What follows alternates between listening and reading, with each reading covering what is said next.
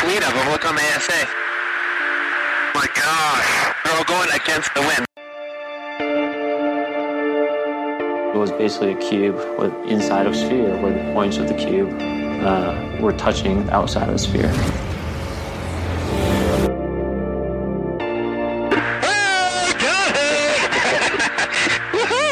Roger. There's troubleshooting.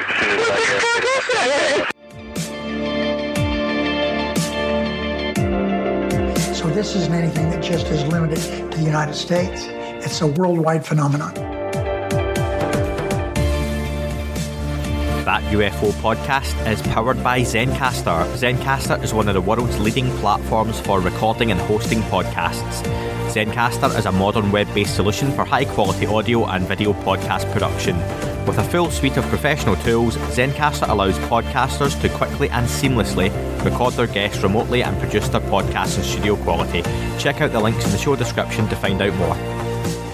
Support for That UFO podcast is brought to you by Manscaped, who are the best in men's below-the-waist grooming. Manscaped just released their brand new 4th generation trimmer, the Lawnmower 4.0. You heard that right, the 4.0. Join over 2 million men worldwide who trust Manscaped with this exclusive listener offer just for you. 20% off and free worldwide shipping with the promo code ANDYUFO. Enter that at the checkout at manscaped.com. This upgraded trimmer includes a multi-function on-off switch that can engage a travel lock. It also gives you the ability to turn the 4000K LED spotlight on and off when needed for a more precise shave. The spotlight would put the Phoenix lights to shame. Did I mention the wireless charging? The new wireless charging system uses electromagnetic induction, which can help battery length last longer. It may not be black budget tech, but it's not far off, folks. Remember, get 20% off and free shipping with the code ANDYUFO at manscaped.com.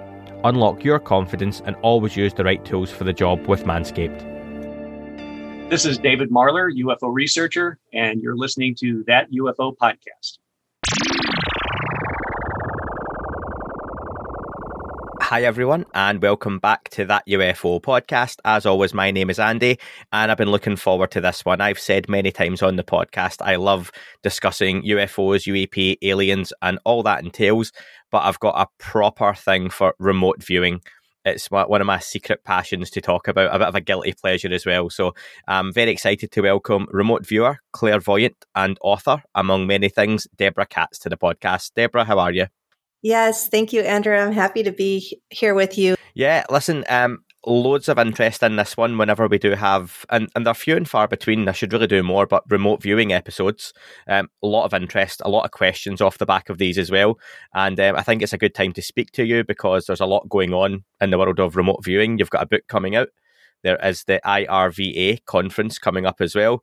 And I've just heard you on Coast to Coast, which gave me a whole load more questions to ask you on top of everything else. So, Debra, if you're good, let's get right into it. Debra, I want to discuss with you a little bit first your background. And for me, at what age do you realise you have some sort of extrasensory ability or you're in tune with something else that just isn't the same as everyone else? Well, that's a two-part question in a way, because I had experiences very, very young, as young as I can remember, but I never looked at it as different than anybody else. I just thought that's how everyone experienced their life. And I have an identical twin sister named Amy, and she and I would all the time be communicating just what I later learned was telepathically, but where we would have conversations with each other in our minds, and the other one would just know what the other one was thinking. And when we would talk to other people, any couple that's been together, whether as siblings or husband and wife, they're going to get to know each other so well that they're going to finish each other's sentences or know what to expect. So there's a little bit of, okay, well, was this going on because we just were together every moment, even before we were born?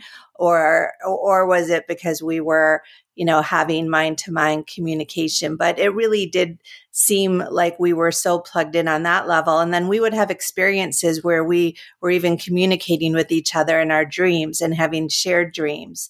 And then we were also seeing apparitions in our house. And there was one that used to stand in the doorway of my parents' bedroom. It was a figure of a man, and he was filled in with like this, it looked like snow on one of the older TV sets, just like black and white dots that filled him up. And every morning, this was when I was about 4 or 5 years old, if I wanted to run into my parents' bedroom, I had to get up all my nerve before I was ready to just like run past it. And I would run past it and then it would disappear. And I didn't tell anyone about this for almost a year. And then one day I was talking to my sister and she told me she was seeing the exact same thing, but she hadn't told anyone. So it was from experiences like that we knew that there was so much more than just the physical, but we thought this was totally normal. And then we found out as we got older that no, not everyone believed in all of this. And that was a big shock.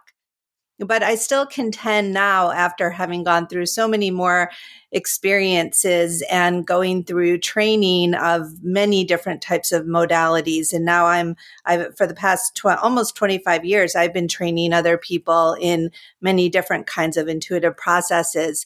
And I am absolutely positive that this is just part of our normal perception. It's just a matter of some people have it more than others or different types initially, but these things can be brought out in people. It just takes focusing and understanding how to bring it out. And that's really interesting. You mentioned you've got a twin sister, and you always hear people talk about the twin thing, or, I've got uncles that both broke bones at the exact same time, on the same day when they were kids, and it's crazy timing, coincidence, whatever you might want to call it, but there's something to that. And like you say, maybe not everyone realizes or has it to the same level that there's something potentially telepathic going on, but it's just there in some way, shape or form. Does your sister still through adulthood have the same interest or same intuition that she had back then? Yes, definitely. So she is a professional psychic and intuitive, and as well as myself, but we've gone on different paths in terms of our approaches to our work. So there's definitely crossover, but she has she works with people in a different way and uses different techniques, has some different interests. So we could talk about that too, like the differences, because a lot of people don't realize how involved it is. And, getting down to techniques like, are you using visual? Are you using somatic experiences or letting your body express itself? Are you auditorily or through mediumship getting impressions? So, some people are using all of these, and then some people are using more than others. Well, let's talk about that and strip it back then. So in your words, Debra, because you're an expert, what is remote viewing? How do you put that across to someone in simple terms? Yes. So, because people do ask that, they say, well, I'm hearing a lot about remote viewing these days, but how is that different from just using your psychic abilities just in other ways?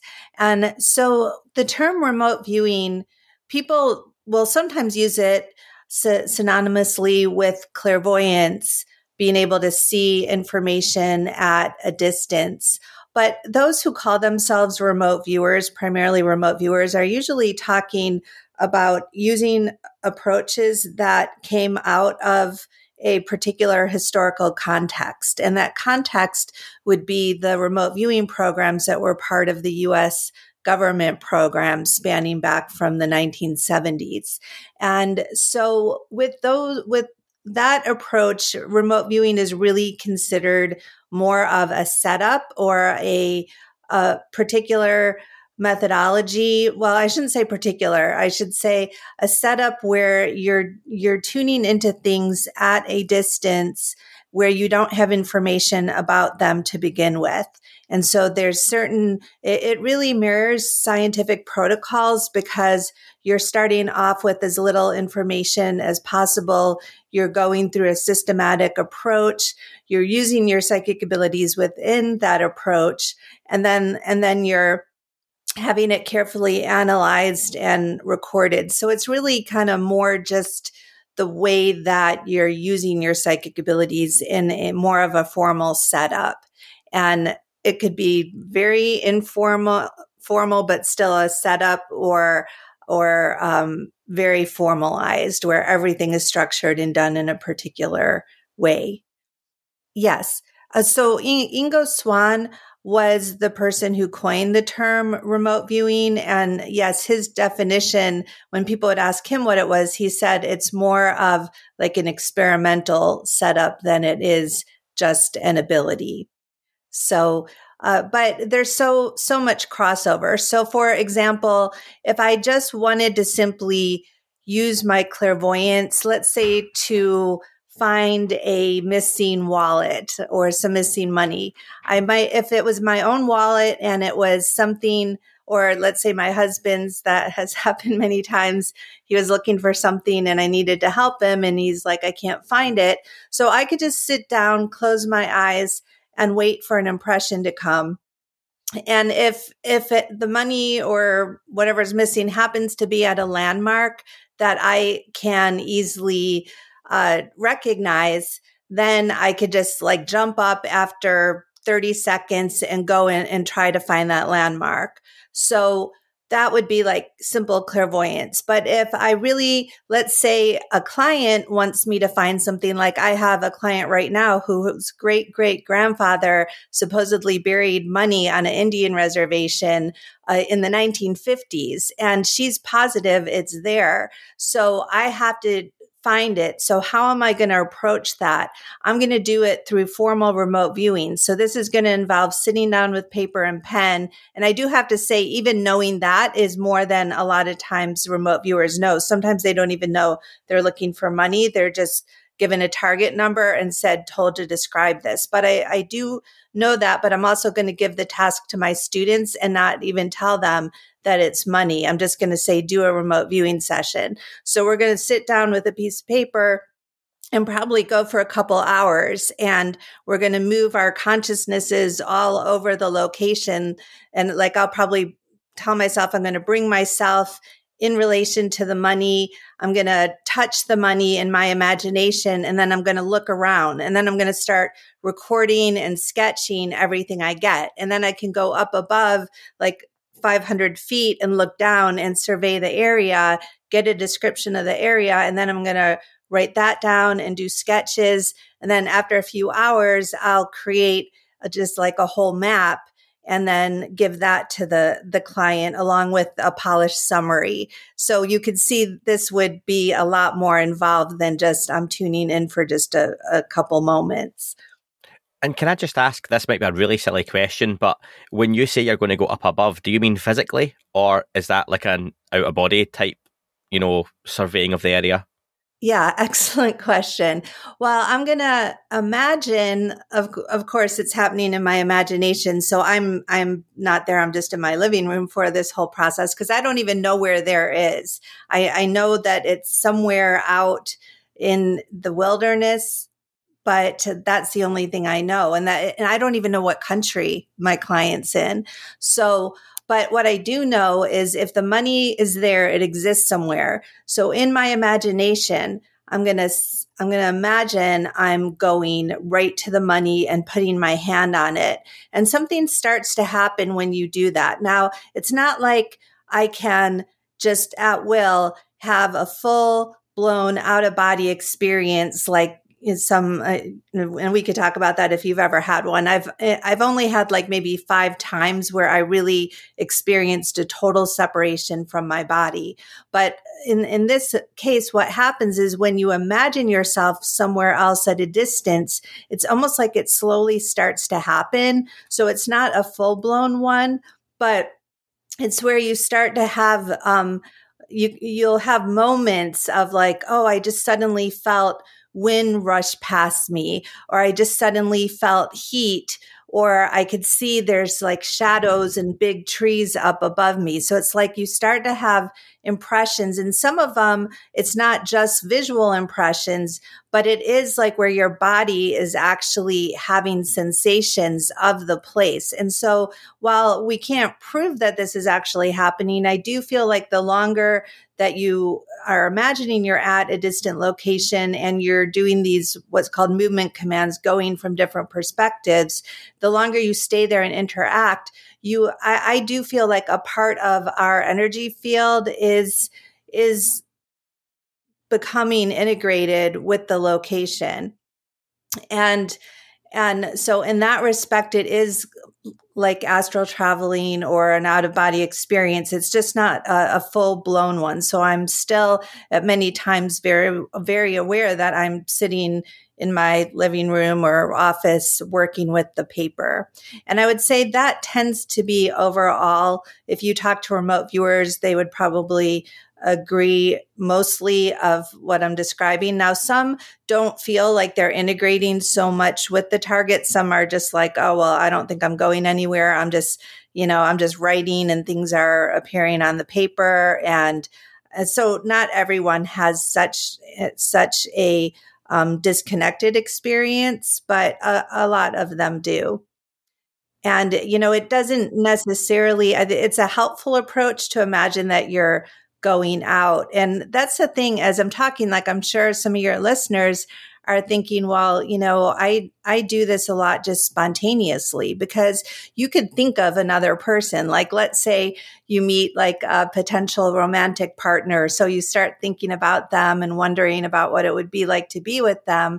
And as you're just wondering that, it may not be like you're thinking, oh, I'm going to, go send myself over there, but just where our thoughts go, our energy goes and our consciousness goes. So if you're really thinking about someone intently, you could just accidentally start to pick up things. Like you might suddenly start to smell them or what's around them, or, experience how their body is feeling. Just not, you may not even believe in psychic stuff, but just be thinking of someone so intently. And this will happen for some people more strongly than others. And it depends who you're thinking about, but you could easily then start to pick up aspects of what's going on with them. And the thing is, for people who aren't aware that can happen, they may just suddenly like feel an emotion and not realize like, oh, this isn't even my emotion. This is their emotion, or they might suddenly, like I was feeling yesterday I was really energetic. And then suddenly I just felt so exhausted. I had to go lay down. And I found out a short time later that a friend of mine who wasn't feeling well was trying to get in touch with me to see if I would do an energy healing on her. And as soon as I realized that, I felt fine. But so this can happen both when we're thinking about other people or when other people start to think about us, especially if they really feel like, oh, I got to get in touch. But sometimes we're not aware of the difference. Really interesting use of language that you've used the word imagination quite a lot, but as if imagination is a tool that can be harnessed and used in quite a positive sense. Because I think especially when you have conversations about remote viewing, UFOs, UAPs, all of this sort of subject, anything you want to classify maybe as paranormal, people levy the accusation, it's all just your imagination, but you're using it in quite a positive sense. Is that the way you see imagination? Yes, I'm so glad that you brought that up. In fact, I have done a video on this topic. I think it's on my YouTube page. So I think we almost need different language or words for these things, because yes, our imagination is absolutely a tool, or a toolbox, I should say, because within that toolbox, then there's other tools as well. But this is the way that so much so that many of our psychic abilities, especially our visual ability, can come through. It has to work. It's like the fabric or the material of our consciousness. And so the information will flow through it to express itself.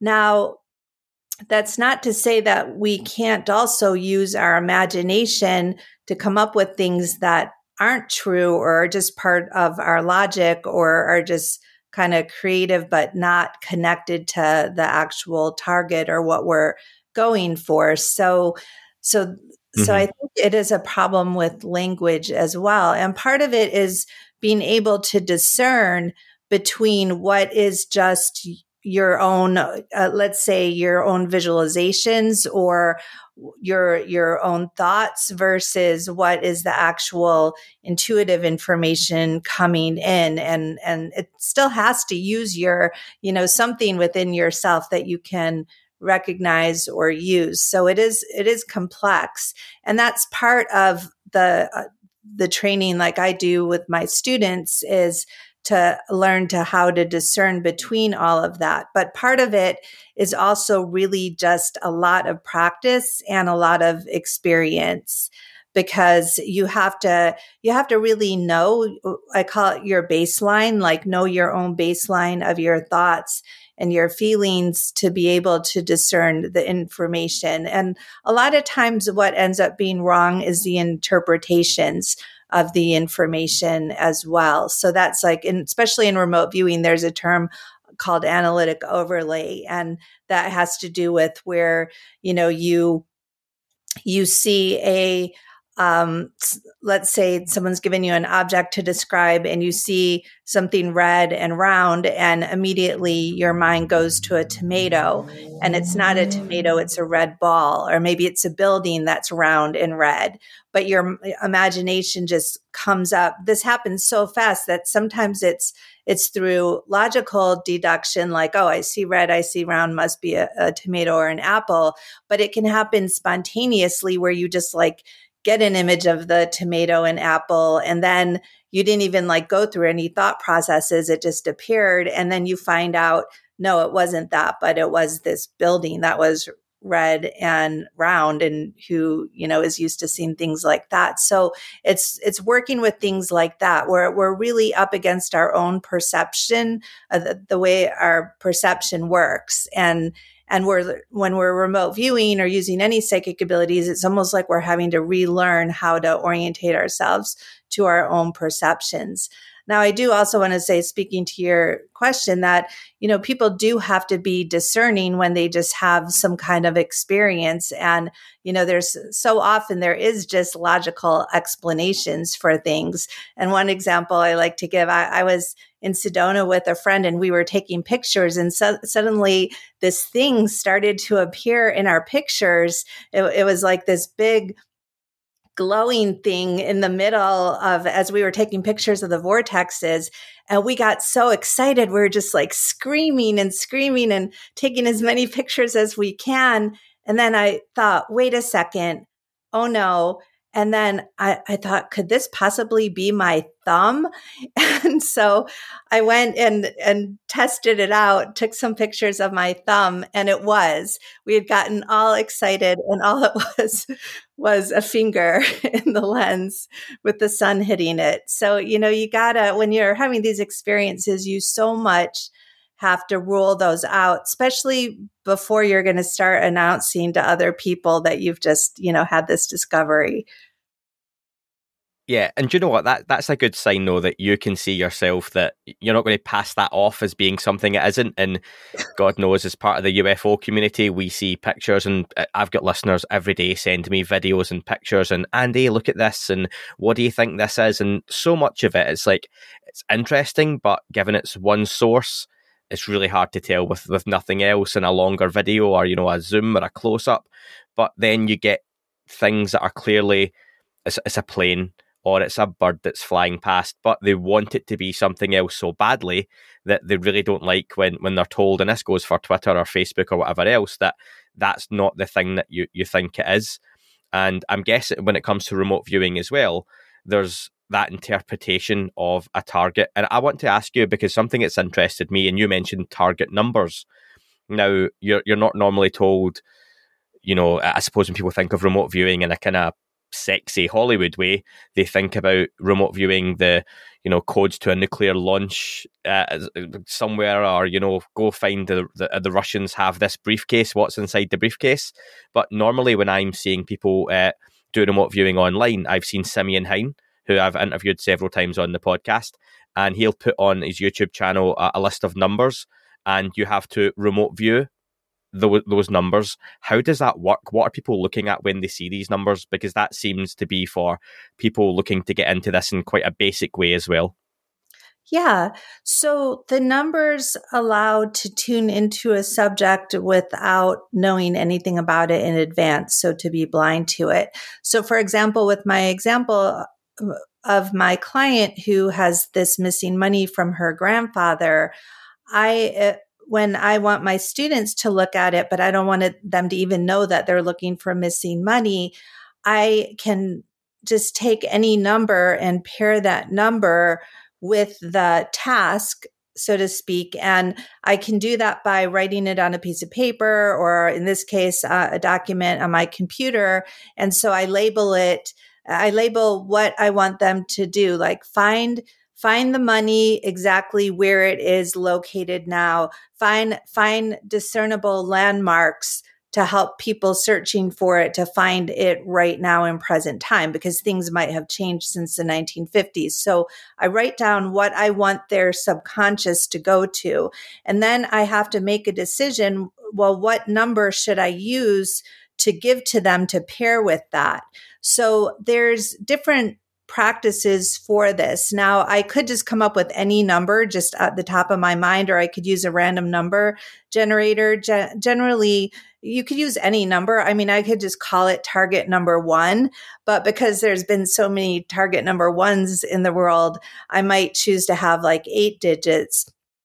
And I personally like to have some meaning attached to it. So what I did was, and actually I'd never done this before, but I went online and looked up codes, like different kinds of codes.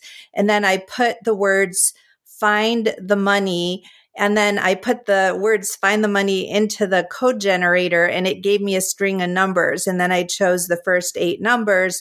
And so I used those numbers and gave them to the viewers. Now, some other project managers, they might use just a date, like the date that the project is due. But then I don't like to do dates so much, just because I think, well, maybe the date will confuse people. So another thing you could do is longitude, latitude, coordinates, but then just take some numbers just in case anyone might like try to put the longitude, latitude number into Google Earth and try to look for it, right? So I think the numbers are usually somewhere around 10 digits or 12 digits. So I'll take like 4 digits from one, 4 from the other, mix them up, and then just put them on a piece of paper. And again, none of that may be necessary, because this really does seem to work through intention. So, and again, I'm just giving the numbers to the viewers so they have something that they can hone in on, so they can connect with. And some of the methods involve writing the target number on the paper and then tracing the target number with your fingers or your pen, or doing what's called an ideogram, where you write the numbers and you just let your hand make a reflexive mark, and then you touch that. So we're looking for a way to bring the body into contact with the target number being a representation of the whole target. And should someone...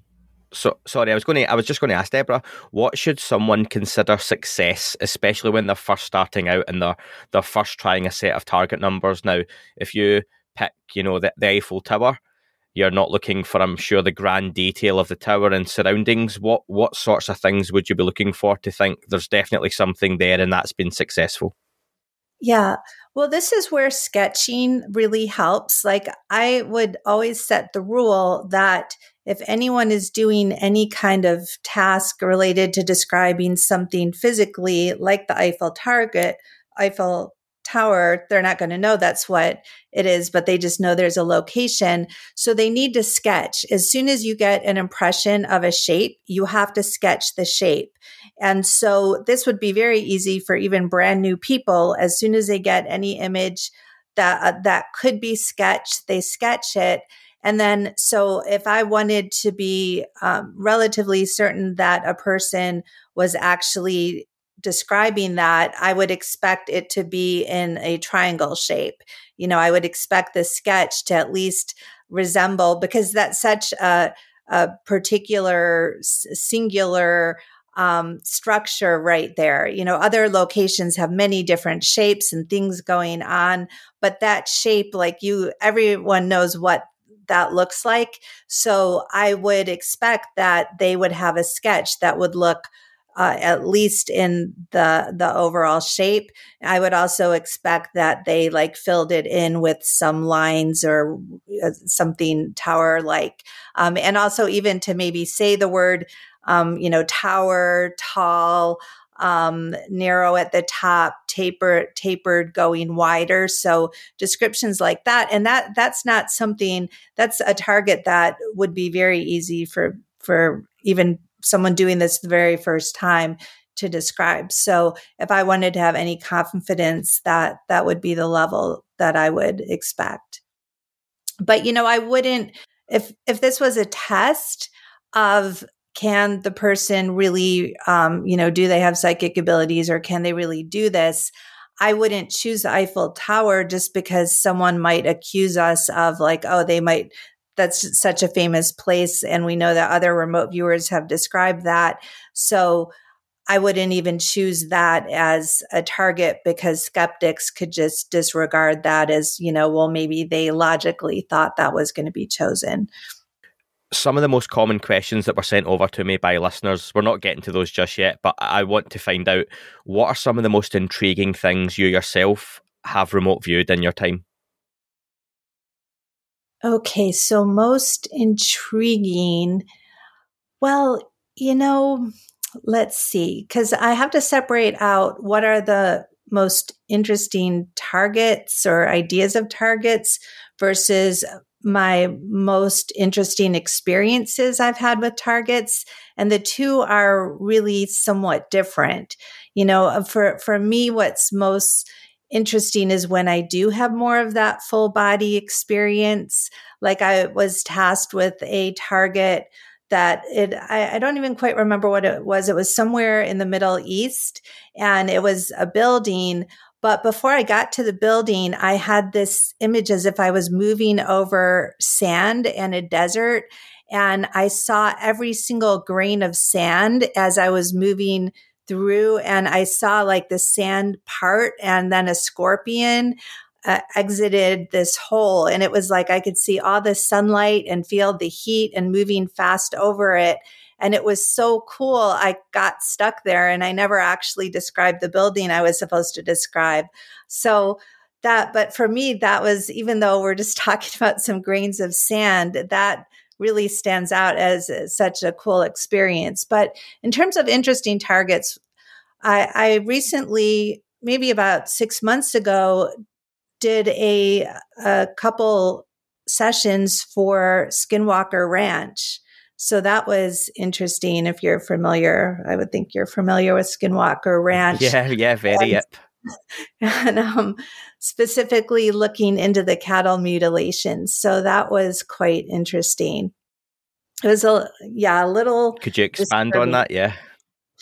Yeah. Well, so and that was a target where for this particular one, I did know up front what it was. I was tasked by it by someone who's been involved in MUFON for many years, one of the board of directors. And he was interested to see what we would come up with in terms of remote viewing, but he did want us to know what we were going to do just ethically. You don't want to give remote viewers things that could potentially be dangerous to look at. So, I was nervous about it, just in what I might find. But then I got started and everything was okay. And I can tell you what I kind of concluded as far as the cattle mutilations. But what I experienced was I did one session, totally fine, no problem. I got more and more comfortable. I did another session, drew like a map of the area. And then on the third day, I was just writing everything up and I was writing a summary of my experiences and I was about to be done. And then I thought, I just feel like I haven't yet tuned into, like, really gotten clearly who is behind all of this. And when I had that thought, I had this pain shoot through my head that was it felt like my head had just almost exploded. I thought I was going to have to go to the hospital. And it was like, it didn't last long. It only lasted for about a minute, but it was so intense. I was almost screaming. And at that point, I was like, you know what? I'm done. I hate being done. Like if I feel like I haven't gotten to something, I will go for like 20 more hours, but I was done with that. But what I felt like might be most interesting to people is that I got a sense that there's something under the ground, and there's something in the earth, in the dirt. There's something that whoever is behind the cattle mutilations, they want to test what's actually in the land. And so, but it will only show up in the tissue of the cows. So it's not like they can just go and test the dirt themselves. Somehow what they're looking for is within the body of the animal, the tissue. And so they have to take out this tissue that is going to help them know what is under there. So it's some kind of valuable resource that they're testing that they don't want anyone to know is there.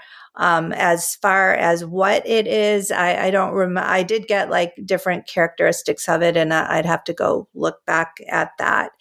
But that was my sense. And I did, in terms of, I felt like these were kind of like paramilitary people, but they weren't really with the U.S. government, but they had a very much military hierarchical feel to them, but they weren't just part of the regular military. Can I ask, Debra, do you know who Thomas Winterton is in relation to Skinwalker Ranch? No, I don't. It's really interesting you describe the pain in your head. Thomas Winterton is the ranch superintendent that works on Skinwalker Ranch now.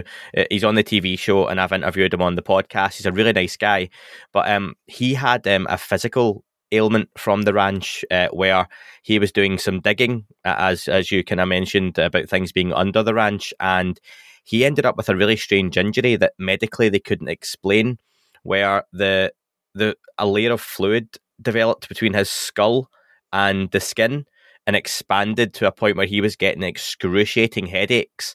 And he went in, and the doctors couldn't explain what this was. He was sent off the ranch, and it's happened a couple of times where he's got these really intense pains in his head. So that was just really interesting that you mentioned that, something you sort of experienced. Yeah, wow. That is really interesting. Yeah, it's kind of scary because it almost felt like something was actually going on in my head at the moment. Like that did scare me. Even talking about it right now, like my head's starting to hurt a little bit too. Can I also ask, Debra, do you worry that there's talk with the whole phenomenon, if we umbrella the whole subject to UFOs, aliens, remote viewing, everything in between, that there is somewhat of a sticky portfolio, is the wording that is sometimes used, or a hitchhiker effect? And George Knapp, when I interviewed him, discussed that after his time on Skinwalker Ranch, he felt something followed him off the ranch. Thomas Winterton and even government officials have reported that something, a presence, an entity has followed them off of the ranch. Is that something that either you've experienced or you worry about when you remote view an area or subject like this? Yes, I would be worried about it. And it's interesting, where I experienced that. Have you heard of ECETI? Is it ECETI or CSETI in Washington State? Yep. And I'm forgetting what is the guy's name who runs that? It'll come to me, but it's in Washington State, and it's right near Mount Adams, and it's a retreat center. And you might know John Vivanco. He's a remote viewing instructor, and he had a retreat out there a couple years ago. And so I went to that along with some of my friends, and they had different events going on. And it's a beautiful place. You camp out there, but they are constantly having sightings, UFO sightings, and all sorts of weird things going on there.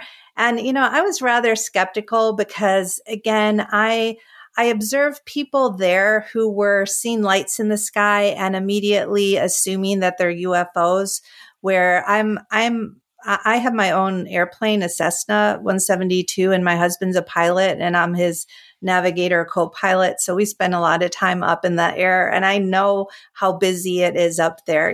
There are so many things flying around at any given time. So to just see lights in the sky and assume that they are UFOs is just, that kind of bugs me. And I felt like I saw that a lot with the people that were there. They'd get excited about that.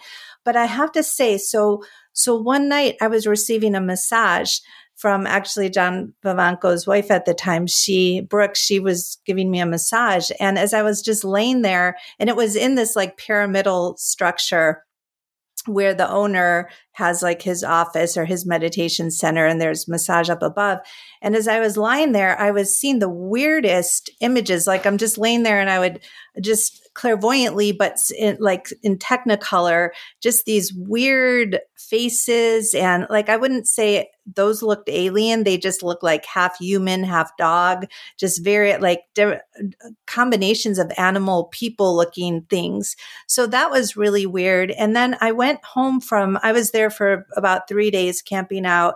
And I went home and the first night I was lying there and I started just hearing this profanity, like being yelled out at me. And, it's in my ears. So it wasn't on the outside. So it was telepathically, but, I don't usually have that kind of language, like just running through my head.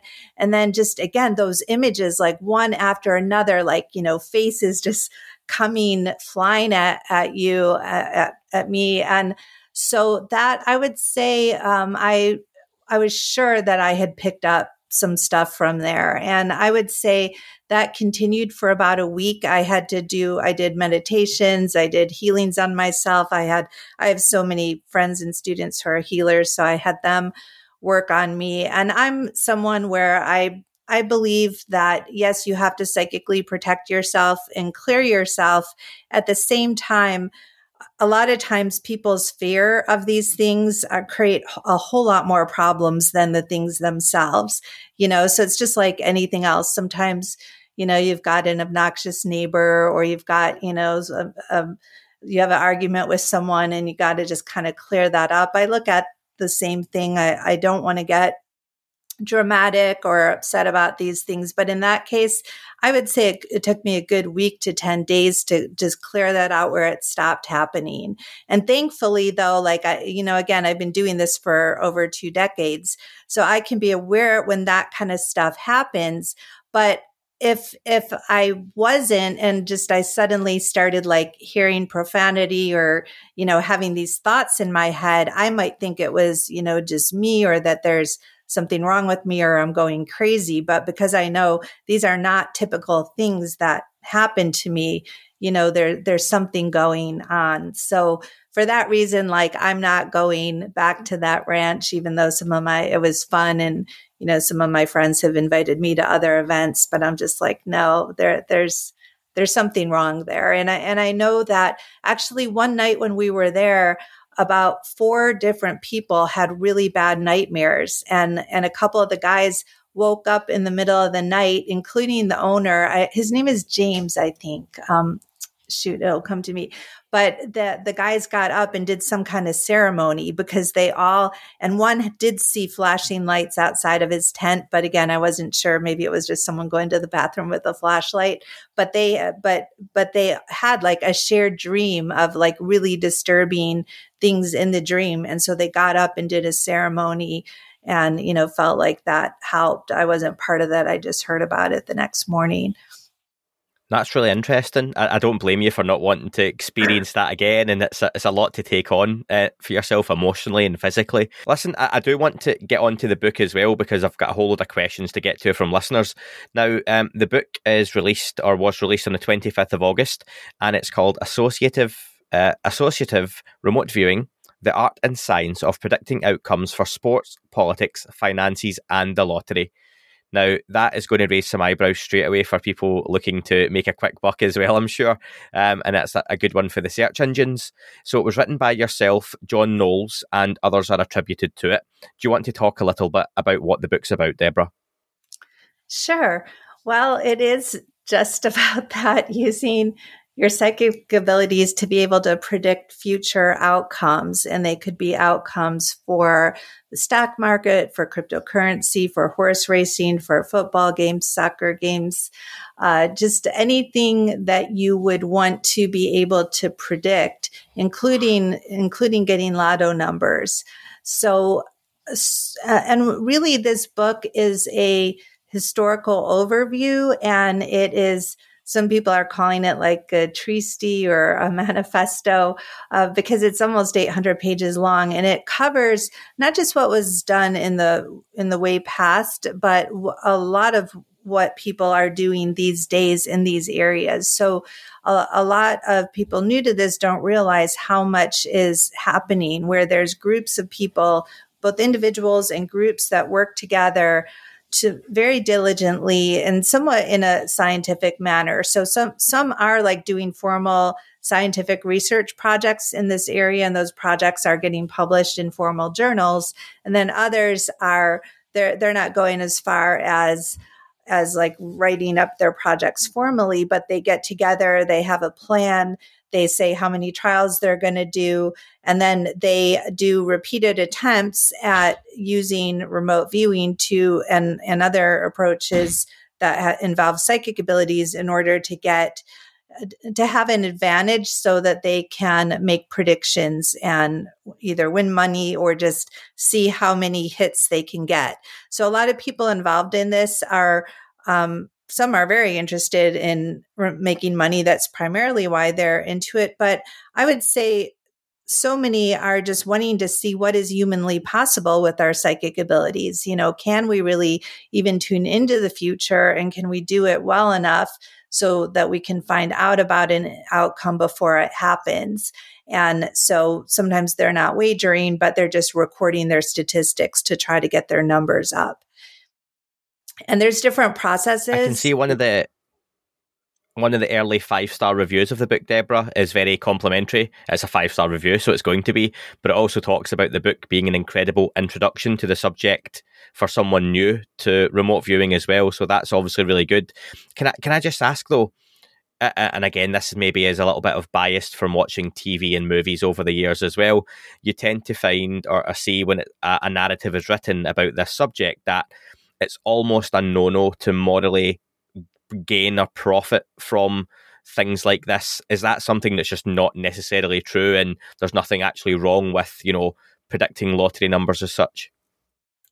Yeah, I think we have to, there's definitely people who think that when it comes to your intuitive ability, that's something spiritual, and so it's unethical to use these abilities for financial gain or personal gain. And that's, people are entitled to their beliefs, but on a couple levels. Well, first, I believe that everything we do is a gift.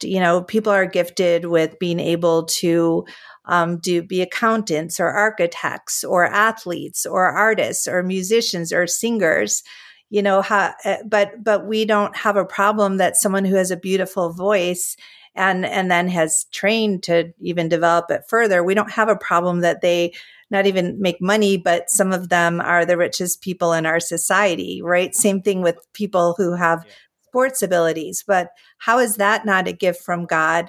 But then our psychic abilities are somehow different. So I think these are ideas that oftentimes come out of religion, specific religious or like Christian ideology of what's, and when you look into like who is against even using psychic abilities or even like the whole topic, yes, you find like skeptics, but you also who call themselves scientists, but aren't like really being very scientific about it if they're so opinionated. And then there are the different religious groups that say, all of this is the work of the devil, or you should only be always in service to people around these topics. But so there's that. And then there's also the idea, like I look at it as we have our regular physical senses, like, okay, it's okay for me to know things in life with using my eyes and my ears, that's okay, but I can't use the other aspects of myself to know things. Like, it almost makes me feel like people would be saying, oh, well, you need to blind yourself and put earplugs in your ears and not think because you're somehow cheating if you're using your other natural perceptual abilities. It's just kind of silly. So are we really meant to be stumbling around in the dark, not knowing what's going to happen, either what is happening truly around us or what is going to be happening? And just because a lot of times we don't know what's going to be happening doesn't mean there should be anything wrong if we're taking a peek at it into the future.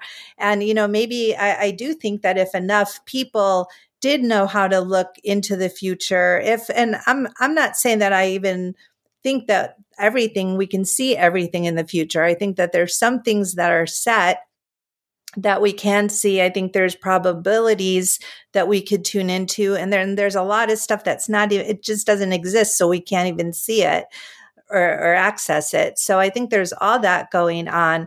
But I think that if enough people were doing this, it actually might change our consciousnesses or the way that we are as humans. And, you could get into, well, is that a good thing or not? I don't know. If you talk to older people from, say, I'm 53 years old at the moment, and I know a lot of people that think the way life is going with everyone being so technologically oriented, they're really down on how humans are progressing right now, the older people. But, are they right? No, it's just their opinions. So I think that we are moving along in our evolution as humans closer and closer to more and more people having a lot fuller access to their intuitive abilities than we've ever been before. And I do think that's going to change us. And that does open up a lot of ethical questions, but I don't know that there's any right and wrong there. Now, I'll put all the details for the book within the description of the show as well. So if people want to check that out, it's available via Amazon. But also if you want to support your local bookstores, that's always promoted as well and encourage folks. That's probably a nice way to segue into the listener questions, Debra, because you've brought something up, and my co-host, Dan, who I was talking to him about speaking to you and any questions he wanted me to bring up. And you've mentioned, potentially if more people were in touch or in tune with these abilities, how would it change society for the good or for the better? Now, Elon Musk, he wants to bring out Neuralink, which is a way for us to it's a chip in your brain and it's going to connect us all, and you'll have access to information and sharing. And do you think technology is a kind of bridge between us getting to that stage, or would that potentially be harmful in people accessing these types of abilities? That is all for this week's show. Thank you very much for listening. Please remember to leave the podcast a review on your chosen platform. You can like, retweet and subscribe. That would all be very much appreciated. The shows are being uploaded onto YouTube as we speak more and more. You can sign up at patreon.com/That UFO podcast to access the shows ad-free as well. Please get in touch on Twitter, Facebook, Instagram, That UFO podcast. Of course, on Twitter, it's at UFOUAPAM. And again, folks, as always, keep looking up. You never know what you might see.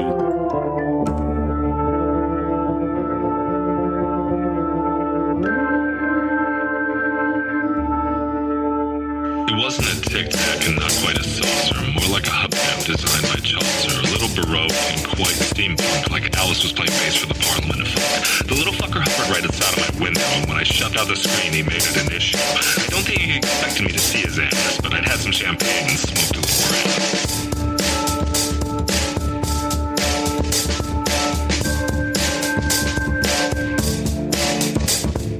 Meditative gamma state full on meta. Can't imagine how it could have been any better. I got to the top of the stairs and there he was. Like, you awake? I was about to abduct you, cuz.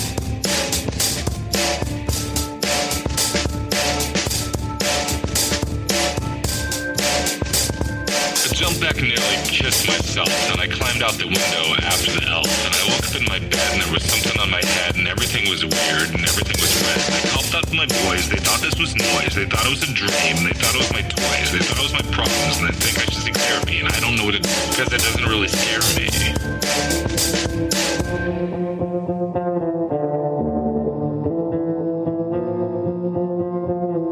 If you really want to know who I think they be, I think it's you and me and us and we and him and her and that and she and that thing over there and what's that, Jake?